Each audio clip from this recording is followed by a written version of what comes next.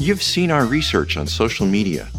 Now, join us as we dive deeper into the public health topics of our time, featuring new studies and findings generated by our faculty and researchers committed to advancing health equity. From the Department of Population and Public Health Sciences at Keck School of Medicine of USC, this is Preventive Pros, the podcast. My name is Rita Burke, and I'm an associate professor of Clinical Population Public Health Sciences, and I also have a joint appointment in the Department of Pediatrics. So I focus on pediatric disaster preparedness and injury prevention, and today we'll be talking about some of the health disparities that exist in pediatric disaster preparedness. Disaster management deals with every phase of the disaster management cycle. That includes mitigation, trying to lessen the impact of a disaster, preparedness, making sure we're prepared for when a disaster strikes, the response phase, so when something actually happens, how do we get help to the people who need it, recovery, how do we build back after disaster. And recently, we've added another phase to the disaster management cycle, which includes resilience. So making sure that communities and individuals are empowered to have the knowledge and the resources to build back after a disaster and not necessarily rely on government and other resources.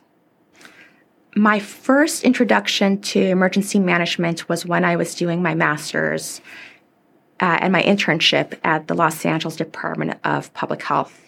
I was there during the anthrax attack. That little envelope completely changed my life, and I was in the thick of it. I got to build up all the syndromic surveillance systems, build up all of the capacity to enable our county to respond to a bioterrorist attack. And during that experience, I realized that I really felt passionate around emergency preparedness. And this is something that I wanted to learn more about and pursue and help strengthen our county. After I received my PhD, I did my postdoc here at Children's Hospital Los Angeles, just across the street. And because it was a children's hospital, they focused on pediatrics. And I helped build up the resources, the training, the education material to educate everyone in Los Angeles around how to better prepare to respond and to take care of children during a disaster. What we found was that a lot of places thought, oh, well, children are just small adults. We'll do the same thing that we do for adults, just have everything be much smaller. And we know that doesn't work. And so my role was to bring awareness around the fact that children are not small adults and they have very specific needs and considerations that must be taken into account when we prepare for a disaster. I'm part of a few national initiatives around pediatric disaster preparedness. The first is funded by ASPR, and it's a consortium of 6 Western states. It's part of RAPM, which is the Western Regional Alliance for Pediatric Emergency Management. It's a mouthful. And as part of that initiative, we are divided into several focus areas, and I lead the health disparities focus area.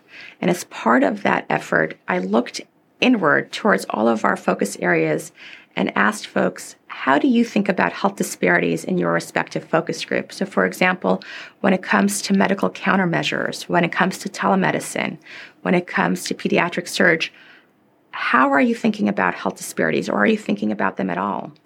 And we found that one of the main issues was resources. There needs to be more funding in this area. Another finding was health literacy was a theme that carried out throughout all of those focus areas. There needed to be better education for caregivers around the needs of their children, especially if they have access and functional needs.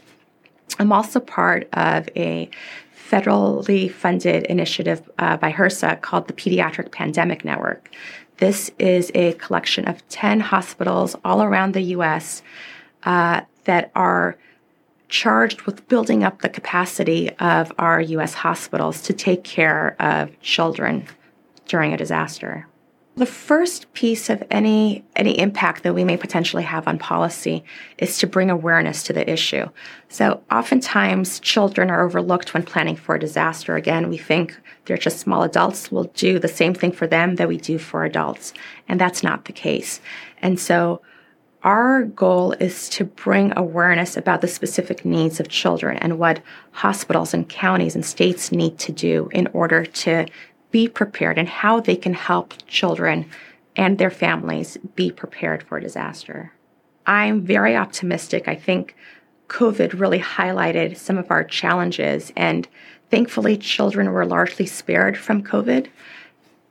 But we know the next big pandemic, the next big disaster is just around the corner. And so this provides us with an opportunity to really look at where the gaps are during COVID that we encountered and what we can do better and plan for better when it comes to children specifically.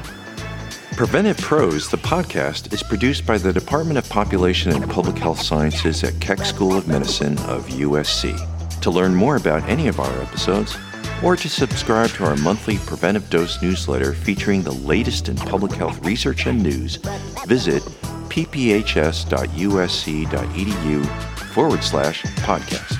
Thank you for listening.